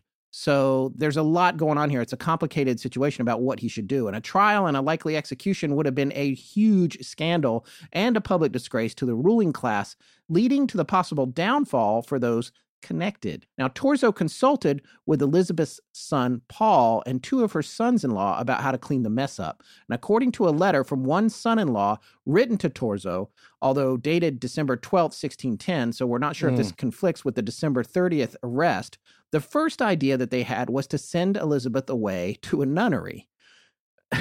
But since stories of her murdering the daughters of the lower gentry had already spread, it was agreed Elizabeth would be imprisoned in her own castle, and that would be the end of it.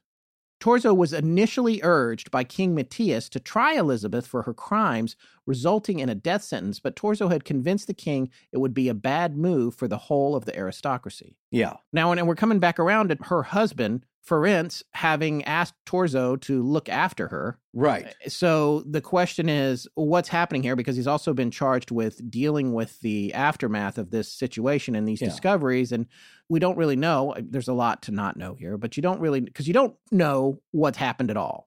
You don't know if she's being framed by people who want her land and all the stuff that Ferenc left behind, or if it's legit, or if she killed one person and then it got exaggerated, or more, or 30, and the numbers, we'll get to numbers later. There's all kinds of numbers about how many victims there were, but it gets complicated because you don't know if Thurzo is trying to protect her by allowing her to live, or if there are political implications, like he said, with the royal family and the ruling power, if she is tried and executed, which there might be, and it could be both. Well, we're going to discuss all that coming up here. Yeah. Because the idea that a lot of people are wrestling with is, what are his motivations? Whose game is he playing here? Whose side is he on? Well, if you look at it, yeah, he is a cousin to Elizabeth, but also it's a little bit of a power play. As we know from all of history, royal and noble siblings and relatives don't always get along or have each other's best interests in mind. Yeah, and if someone gets in trouble, the very next thought, regardless of what the trouble is, what does this mean for the rest of us in the family? As we'll see. So a lot of people were arguing that, he was out to get her and this was all a ploy.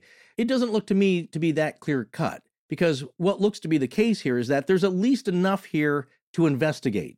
It's not all just stories. From what we said, there do seem to have been some deaths.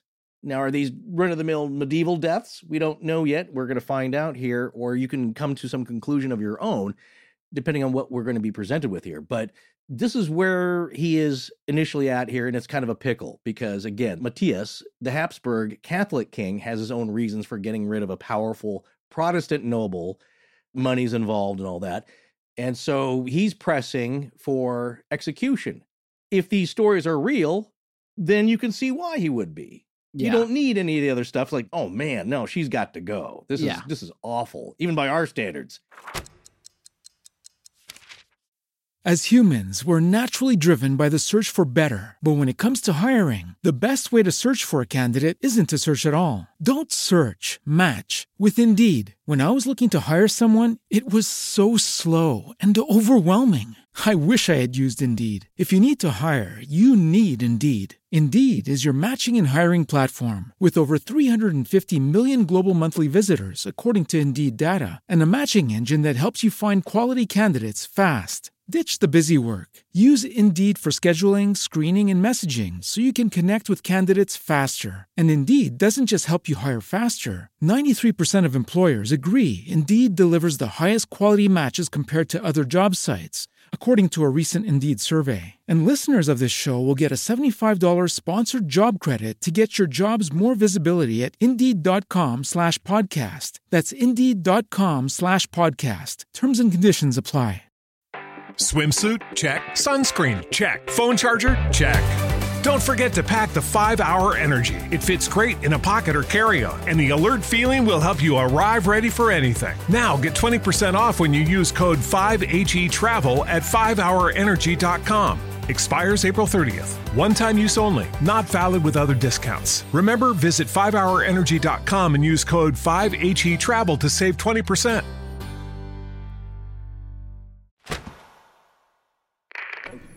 Hi, I'm Amy in Boulder, Colorado, and you're listening to Astonishing Legends with Scott Philbrook and Forrest Burgess. Now back to the show.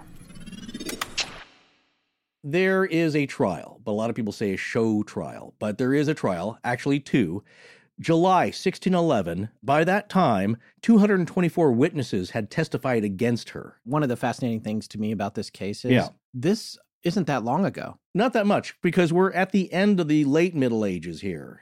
And the Counter-Reformation is a part of this story as well. So yeah, it's not like the 1300s, hundreds of years before, where things get even a little more murky, or even the pre-millennial era of the early Middle Ages. We're starting to have better records, although practices around this time are a little sketchy. There's a lot of, I guess you could call it balkanization of the area, things being broken up, a lot of fighting, a lot of infighting. It's a little murky politically going on around here. Plus then, like as we said before, you have the Ottomans making incursions. So they're dealing with them. And there's a lot of chaos going on. So during this era, though, I think by September of 1611, 34 depositions had been taken by the Palatine against the Countess. And then on July 31st, 1614, Elizabeth, at the age of 54, dictated her last will and testament to two cathedral priests from the Esztergom bishopric.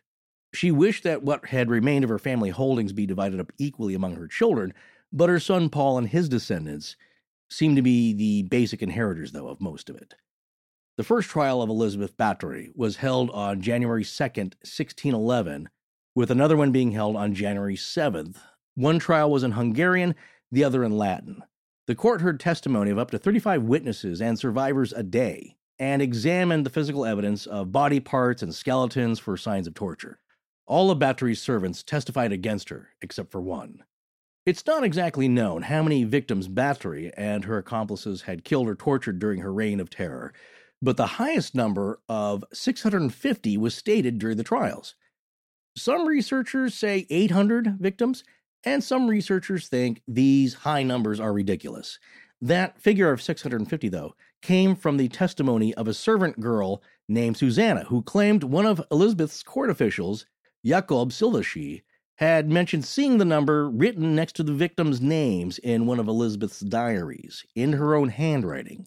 However, that statement wasn't part of Silvashi's testimony, and the diary book was never entered as evidence during the trial. Different witnesses all provided varying numbers for a victim count. The 4 servants tried as accomplices gave different numbers. Dorothea Szentes reported 36 victims during her time at the castle. János Újvári, nicknamed Ibish or Ficzko, claimed 37 victims. Ficzko comes up again. Ficzko. Yeah, kind of a fun name. Yeah. A number of 50 or higher was claimed by the other 2 accomplices, Katarina Bernicka and Ilona Yo. Some servants at Sharvar Castle testified that as many as 100 to 200 bodies had been found at the castle. Since none of these estimates could accurately be proven, the official count of the court was 80 victims. Well, that seems prudent. It's still a lot of people. Well, I was wondering way back then, forensic science probably not really developed yet. So how can you look at a pile of bones and how many people are in it? And it's interesting to me, too, the talk of them bringing remnants of the deceased into the courtroom and trying to ascertain whether or not they were tortured. You're like, nowadays, that kind of evidence, you see photos of it, or it's brought in, it's in a Ziploc bag with a number. And back then, it's like probably just somebody walking in with a bone in their hand, right? I'm sure there was some kind of cloth or bag, some kind of burlap bag. What you can tell, though, from bones, though, is quite a bit. You can see if there's cut marks. Yeah. There shouldn't be cut marks on human bones unless people were trying to perform some kind of crude surgery. Yeah, or a sign of cannibalism. Right. That's what I'm saying, is that you can tell without having to look too closely if there's cut marks, if there's striations that should not be there, burns.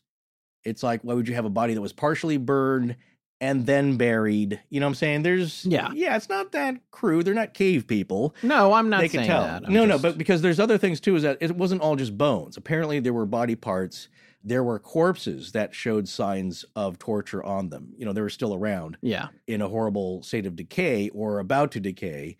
And also there were claims that there were young women there imprisoned who were not yet dead, but had been horribly tortured. Right. Or dead and dying. So there was one claim that there was a half-burnt body in the fireplace. Oof. Yeah, it was just the most grisly scene. So if it was true, and that's, of course, what people's imaginations go to, especially if you have a bent for horror, you do imagine the worst scene possible. So imagine these kinds of descriptions getting that much attention. Of course, people were horrified even back then, because how could this be going on? And especially, think about it, it's not just vagrants off the street that people didn't want to see anymore. These are people's daughters. Yeah. 10 years old, 8 years old to 14 years old, somewhere in that range. People will put up with a lot, except against their children. You know what I'm saying? Right. But no matter what the truth was, some sources argue that the confessions and testimony from her servant accomplices was forced through being tortured themselves, which is pretty likely for that time. That they had their own fingers pulled off with hot tongs and such. So many hot tongs. A lot of hot tongs. A lot of hot tongs back then. Yeah. I think that was a very common method of torture without inflicting a ton of pain, but gradually. Yeah. Which was their idea. And of course, eventually they would just, maybe cut off your fingers. At least that's what happened for 2 to 3 of the older women before they were burned, most likely while they were still alive at the stake. These are these servants. Right. Yeah. 2 of whom, the legend goes, were actual witches and were helping Elizabeth with the torture themselves, or they were doing the torturing and Elizabeth would watch and take a lot of pleasure in it. So apparently the testimony goes, at least in the court trials, that they did have their fingers either cut off or pulled off to get these testimonies out of them. So, you have to consider that as well. Yeah, you're going to confess to anything in that situation. Yeah, but you know what I'm saying is, who's coming up with these stories? It's like, did you do these horrible things that we can possibly imagine? yes, we did, or are they offering, well, what did you do? What went on here? And they're offering these stories. It's kind of hard to imagine or know what the real truth is. And here's something that goes to the old witchcraft lore, is that two of these women were described as old crones. And that's exactly what you're picturing here in the old legends. The old witches over the pot of stewed body parts and Eye of Newt and all that stuff. Yeah. That they were helping Elizabeth or guiding her or influencing her unnaturally. And they were described usually as witches. And it's possibly Dorothea, or I guess it'd be Dorothy. Mm-hmm. And she was Elizabeth's chambermaid, or possibly Ilona or Helena, and Elizabeth's governess to her children. Some thought was a witch. So there's at least two witches in there that people are claiming. And that adds a new spin to it. The male caretaker of the house or the castle, Janos or Fitzko. Yeah, he was seen as less culpable and was questioned without much torture. Oh, good. So he got off easy. Yeah, and then he was beheaded and his body was burned at the stake. Oh, but not good. Not good. Relief, though, to be killed first in a more humane way than burned alive. Right, because when you're beheaded first, being burned at the stake, not such a big deal. I wouldn't mind it as much. I prefer that order. Yeah. Yeah, right. But apparently the idea here is that he was a helper, maybe the muscle, to abduct these girls or do whatever, but he was certainly culpable in these crimes and was killed for it. So again, he also confessed, but probably at some urging, we could say, physically. Right. So the contemporary accounts are questionable at best, and the modern articles differ slightly from each other, depending on what you read. Little details differ here and there. But these are the elements that are often repeated, and it's all very murky, so you have to keep that in mind. But at least 3 of Elizabeth's servant accomplices were found guilty and executed. Some sources say all 4, but the Countess was spared directly facing trial due to her and her family's high standing as nobility. However, she may have suffered a worse fate than execution. She was ordered to be detained in a kind of permanent house arrest, you could say. Most accounts state she was imprisoned in a windowless room, or set of rooms, of the castle, the entrance to which was then bricked up, except for small holes for ventilation, and I hope a big enough hole for a bucket to come out of.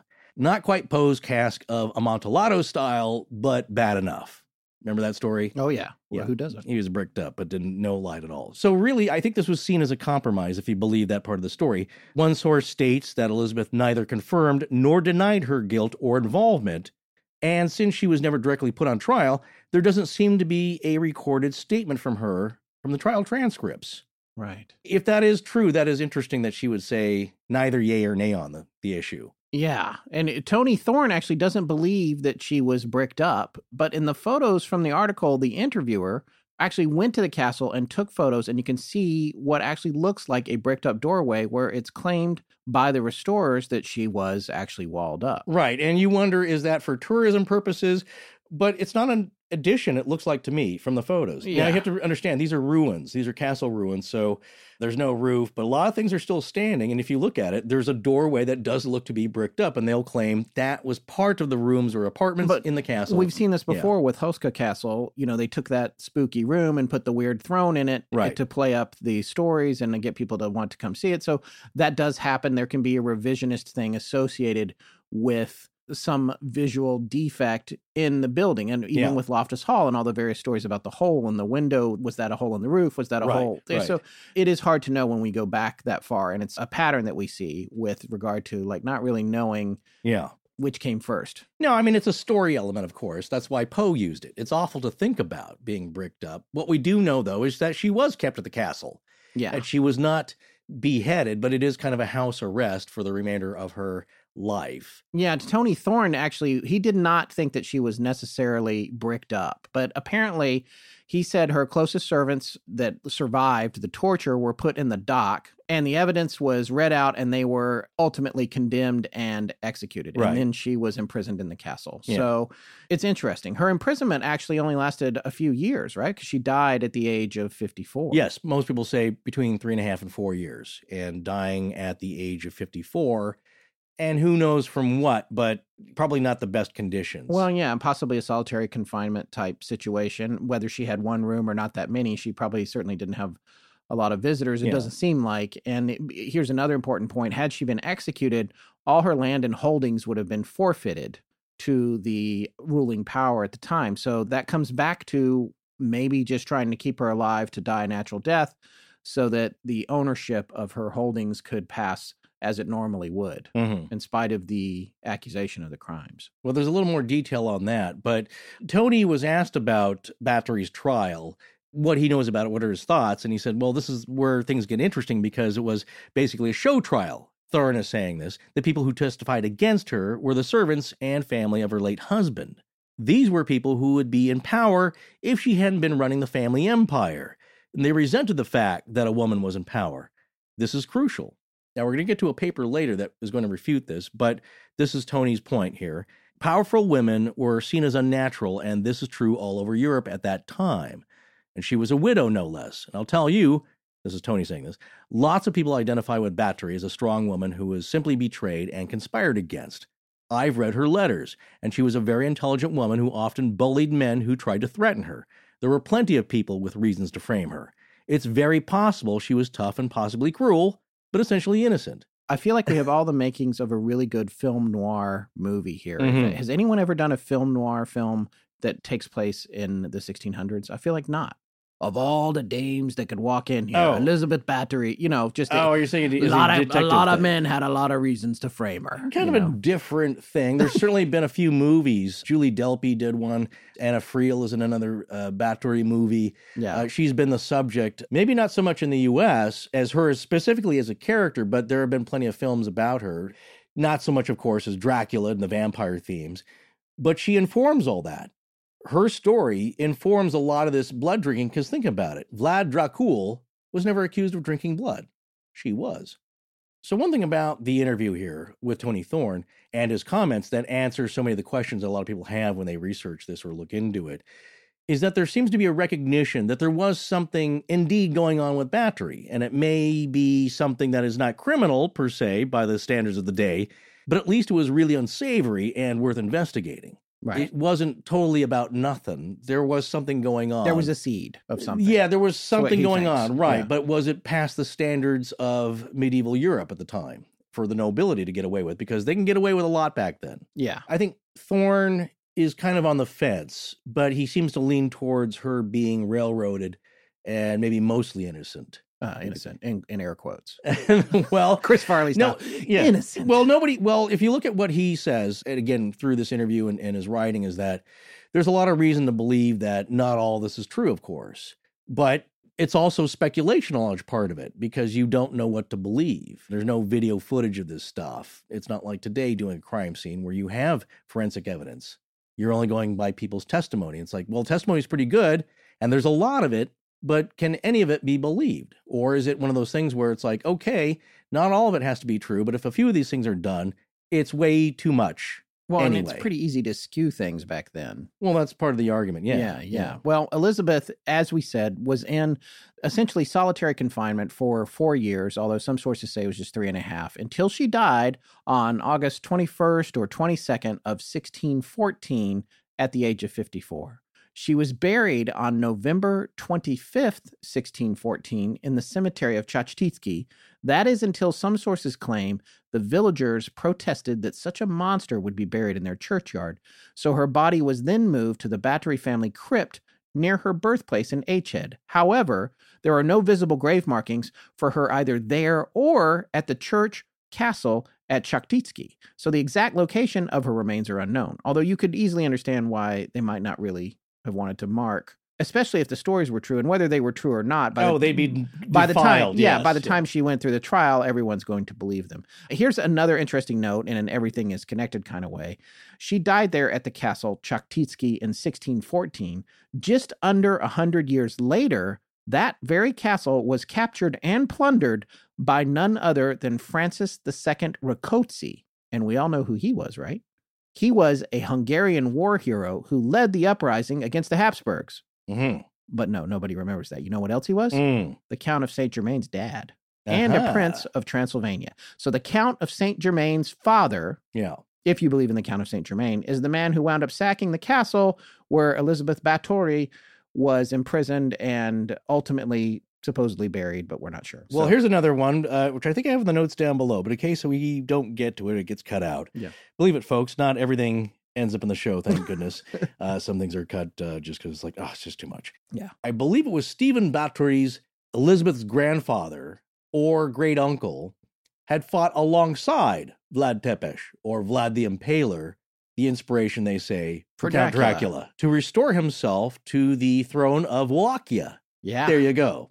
Well, there's a lot of speculation about the possible reasons that she might have committed these crimes. And once people hear about horrible acts being committed by someone like Elizabeth Bathory, one of the first things they want to know is why. And it might be difficult to accurately assess what the real story is with her and why, but there are a few hypotheses for why she may have done what she did. Now, keep in mind, these possible reasons are based on speculation.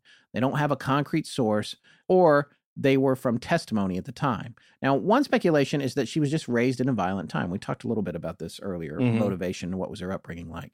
At this time, her family was dealing out harsh punishments as political and military rulers. Elizabeth was exposed to cruelty from a very early age and had become accustomed to enjoying brutality without consequence. From Laszlo Kurti, who wrote a paper called The Symbolic Construction of the Monstrous, the Elizabeth Bathory Story, he wrote, she was also able to witness brutal disciplinary actions administered by her family's officers on their estates. In one anecdote, a gypsy is accused of theft, was sewn up in the belly of a dying horse with only his head exposed and left to die.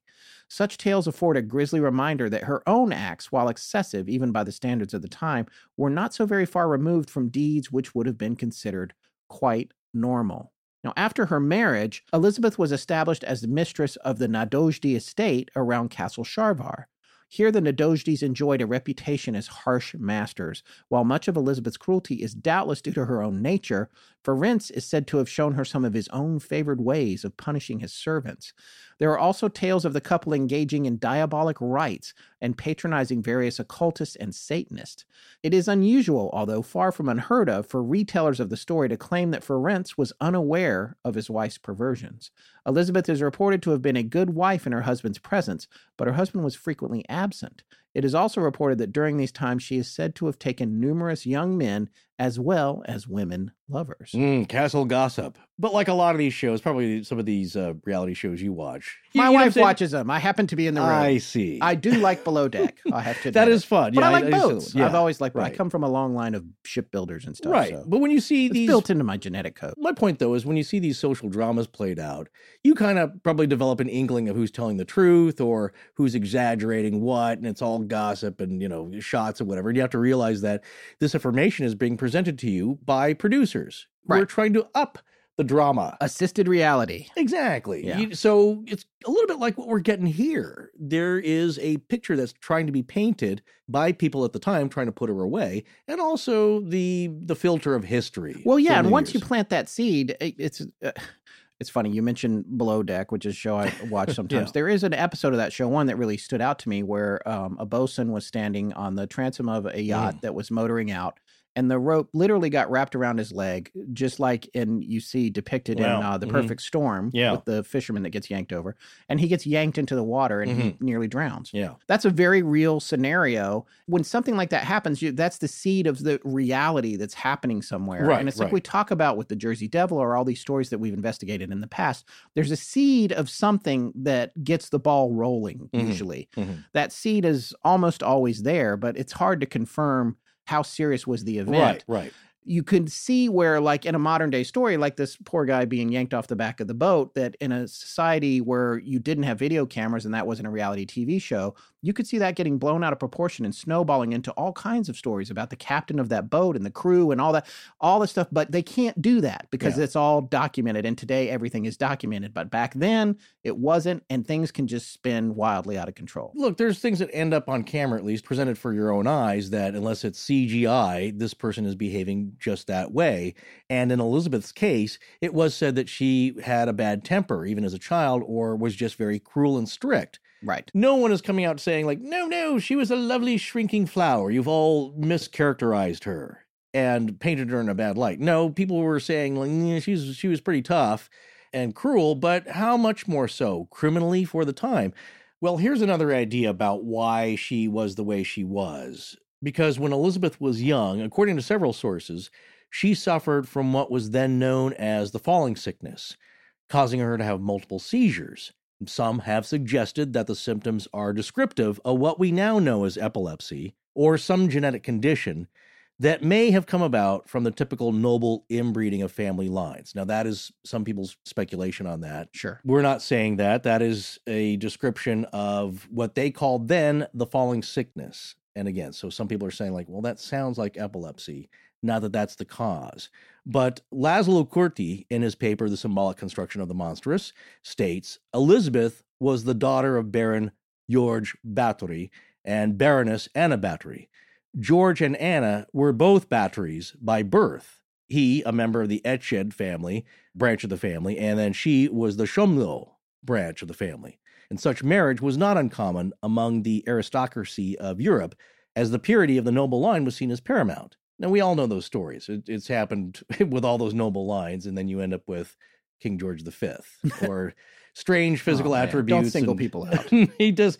Remember the Three Stooges thing where you would lay on your side and go around the helicopter in a circle? spin. Yes, he was known to do that, or Yeah. enjoyed in that. One Eastern European head of state, I believe, was said to only just sit there and enjoy dumplings all the time, didn't really rule. You get some odd ones after a while if you keep doing that. But popular stories have it that Elizabeth's sadistic behavior stemmed from some form of insanity that was observable throughout her childhood. And it is said that the young girl might have suffered from seizures accompanied by loss of control and fits of rage, and there was some neurological problem with that. And if you look at some famous cases of people who've grown up to be murderers, there is some kind of neurological trauma, social trauma. There's something there that gets them to act that way, or it's just part of their nature. That's what fascinates people. People want to know why. Of all the serial killers that have popped up throughout history, people want to know why. What made you do that? That's so deviant. I wonder what a modern day profiler would say about all these different theories. Because what's interesting to me about this is I think generally with serial killers, and I don't know a whole lot about them. I'm not pretending to be an expert, and there's a lot of true crime podcasts out there. Many friends of ours run them that know a lot more about them than I do at this point, and lots of other experts. But what I'm saying is that from a profiling standpoint, it seems a lot of times if you're talking about an intelligent serial killer, like Ted Bundy or somebody like that, who is a narcissistic sociopath, then you're describing a certain kind of personality. If she really knew 4 languages and she was teaching all the kids and all this kind of stuff, she was obviously a very intelligent person. So it's hard for me as an armchair profiler to reconcile the insanity with these other characteristics, unless she was in fact possibly a narcissistic sociopath. Because it's fascinating when you think about it. You know, how would you get to this point of doing all this torture? Well, I can also speak 4 languages. She's a real life Hannibal Lecter. You know, or if that's true, or Ted Bundy, like a very intelligent person who just has a lot of charm. Now but they're evoked delusional. a lot of charm. Yeah, they think that they're smarter than they are. They are still pretty smart, but they think that they're smarter than they are. So that's what's crazy about it. Well, we're going to see an example of narcissism coming up, just in the traditional form here. But now here's something you might find interesting. One purported medieval treatment, apparently for the falling sickness, was to take a mixture of blood and the skull of a non-sufferer and rub it on the lips of the person having the seizure, or to take some blood of a non-sufferer and rub it on the lips of the person having the seizure. Remember we were talking about crazy medieval cures? Take the blood and the skull of a non-sufferer. So this would have to be... a piece of skull. Yeah, blood and somehow... So that person's dead who didn't have epilepsy? I don't think it had to be the same blood from that person with the same skull. So it was a piece of human skull of somebody I believe was known to not have this condition. Okay. And mix with that the blood of a healthy person who also did not have the condition, and then rub that on the lips of the person having the seizure. Somehow the normalness would transfer to the person having the seizure. Okay, interesting. Yeah, so you see the connection here. Perhaps Elizabeth was trying to cure herself of her childhood malady by collecting and taking, or doing something with the blood of healthy young ladies. But again, this is another speculation. So the possibility here is that if she was in fact suffering from some form of epilepsy, and then she was bathing in the blood of these young virginal ladies and believing that that was helping her with her seizures, which may have just been coming and going on their own account, but maybe she thought there was a connection and then she got in this loop. There's a tinge of craziness no matter what you're doing here, but her trying to do something because she either had this malady or she believed it helped, or who knows if she was continuing to have these types of seizures, but the cure at the time involved blood. And so the connection here is that somehow she got fixated with blood, that blood is going to either cure her of some kind of malady, some kind of neurological condition, or it made her look young. But basically she became obsessed with fresh young blood. All right. So that's another idea there.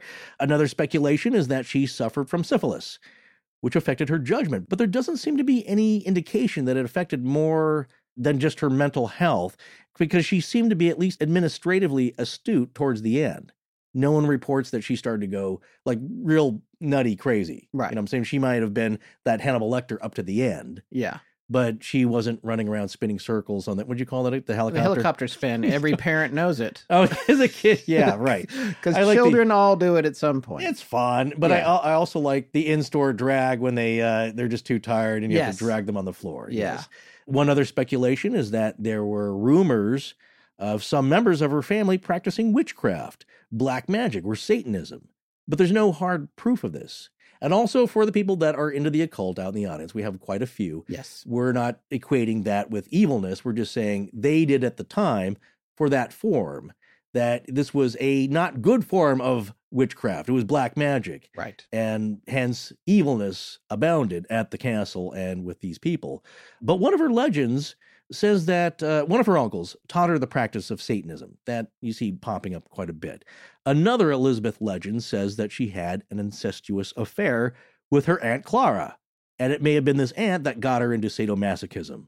And some of these accusations came out during the trial, and then some came out years after her death. But you'll see a lot of an association, too, of this kind of forbidden sexual taboo being associated with her, which again adds to the story. Now, it may have happened, but for the times, it's also something you could tack to her characterization. You know what I'm saying? That adds to that story. And again, it's titillating. Yes, and some sources have cited supposed claims from the written testimonies of witnesses stating that she had practiced witchcraft, with instances like she, quote, baked a magical poisonous cake in order to kill a rival magistrate, that even rhymes, George Torzo. Right. Again, the making of potions and magical cakes, poisonous cakes, that her cousin that tried to prosecute her. Yeah. Another quote says she cast a magic spell to summon a cloud filled with 90 cats to torment her enemies. That sounds annoying. Yeah. More than anything. But you can see the cats and the traditional tropes of witchcraft and black magic. And these are some of the rumors, I think, two of those accounts were part of the testimonies. You could see that maybe some of this is, who knows, maybe 90 cats did show up. Well, the most common story, it would seem, for her blood fetish and the later stories of her bathing in it is that once when a servant girl was brushing Elizabeth's hair, she accidentally pulled it and it snagged. An enraged Elizabeth hit the girl so hard, a spot of the girl's blood got onto her hand. Looking at her hand later that night, she believed it left the skin looking younger. So if a little is good, why not a lot? Remember the old Palmolive commercials with Madge the manicurist? Yeah, I know that none of you do, but you're soaking in it. That was always the punchline there. Yeah, right. You're surprised. Palmolive, you're soaking in it. Yeah, it was dishwashing liquid to make your hands look younger. Yes. Keep them looking younger. So that is what you stated just there, is that old chestnut of her getting young virgin blood on her hands or some part of her body, and then thinking like, wow, that spot there looks much younger. Or getting it into her head that consuming somehow, either topically or ingesting it, this blood was keeping her younger looking and youthful. Well, we can't go much further without bringing up the vampire facial, which I have a feeling you haven't even heard of. Have you heard of it? No. I don't think we visit the same website. No, well, we do. I'm not getting this off the internet. Once Okay. again, like I said, my wife will sometimes. She enjoys tuning out to dumb television. Oh, wait a minute. I think I have heard of this. Well, let's see here. I'm going to read this article Yeah. from The Independent about it that starts with, quote, "Beauty is pain." This is by Sabrina Barr. While some may agree with those words, others would argue that injecting your own blood back into your face, your own blood, mind you, back into your face in the name of beauty may be taking the saying a bit too far. The vampire facial, otherwise known as a PRP, platelet-rich plasma facial, has been widely debated ever since Kim Kardashian West underwent the procedure during an episode of Keeping Up with the Kardashian spinoff, Kim and Kourtney Take Miami. Now, the unusual treatment is under more scrutiny than ever before after two clients treated at a spa in New Mexico have tested positive for HIV. Oh, no. The two people with positive results had injection-related procedures at the spa between May and September 2018, the New Mexico Department of Health said. When Kardashian West had her vampire facial, she admitted in a blog post that she regretted it, explaining the procedure was rough and painful.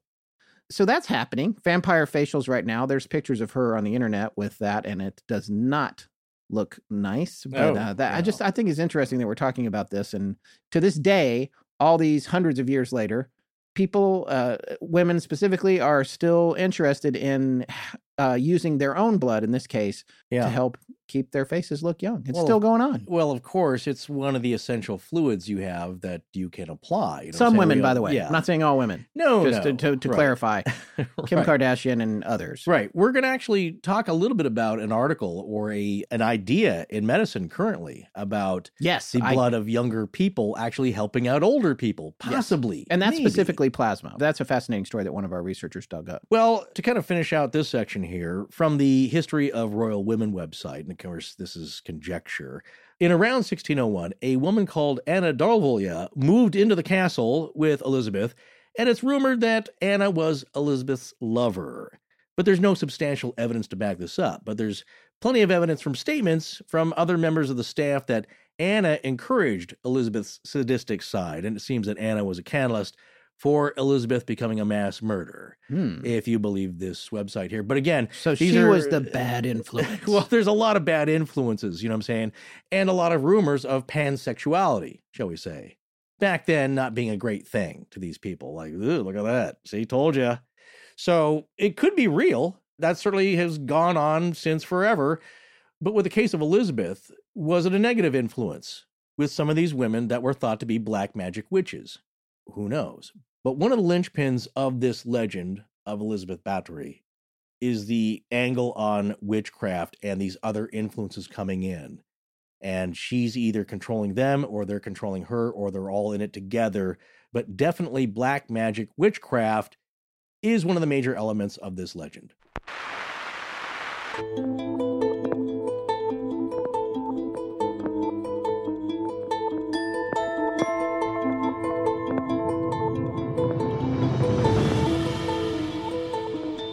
That's going to wrap up part 1 of our 2-part series on the Blood Countess, Elizabeth Bathory. We're dark the next 2 weeks, but we'll be back the weekend of July 12th with part 2. Please remember to support our sponsors. They help keep the show free and the lights on in Blanket Fortiana. Special thanks to John Boland. And I give permission to Astonishing Legends to use my voice. Or future compensation. Hope these are okay. You guys are awesome, and I love your show so much. Bye. Our show is edited by Sarah Voorhees Wendell and co-produced by Tess Feifel, who is also our head of research. Our theme, which is available as a ringtone, was composed by Judson Crane, and our sound design and additional composing is by Ryan McCullough. Special thanks to the Astonishing Research Corps. But most importantly, we want to thank you, our listeners. Visit our store at astonishinglegends.com or interact with us and other listeners on Twitter, Facebook, and Instagram. You can also support the show at patreon.com/astonishinglegends, where patrons have access to additional bonus content. No part of this show may be reproduced anywhere without permission. Copyright Astonishing Legends Productions. Good night.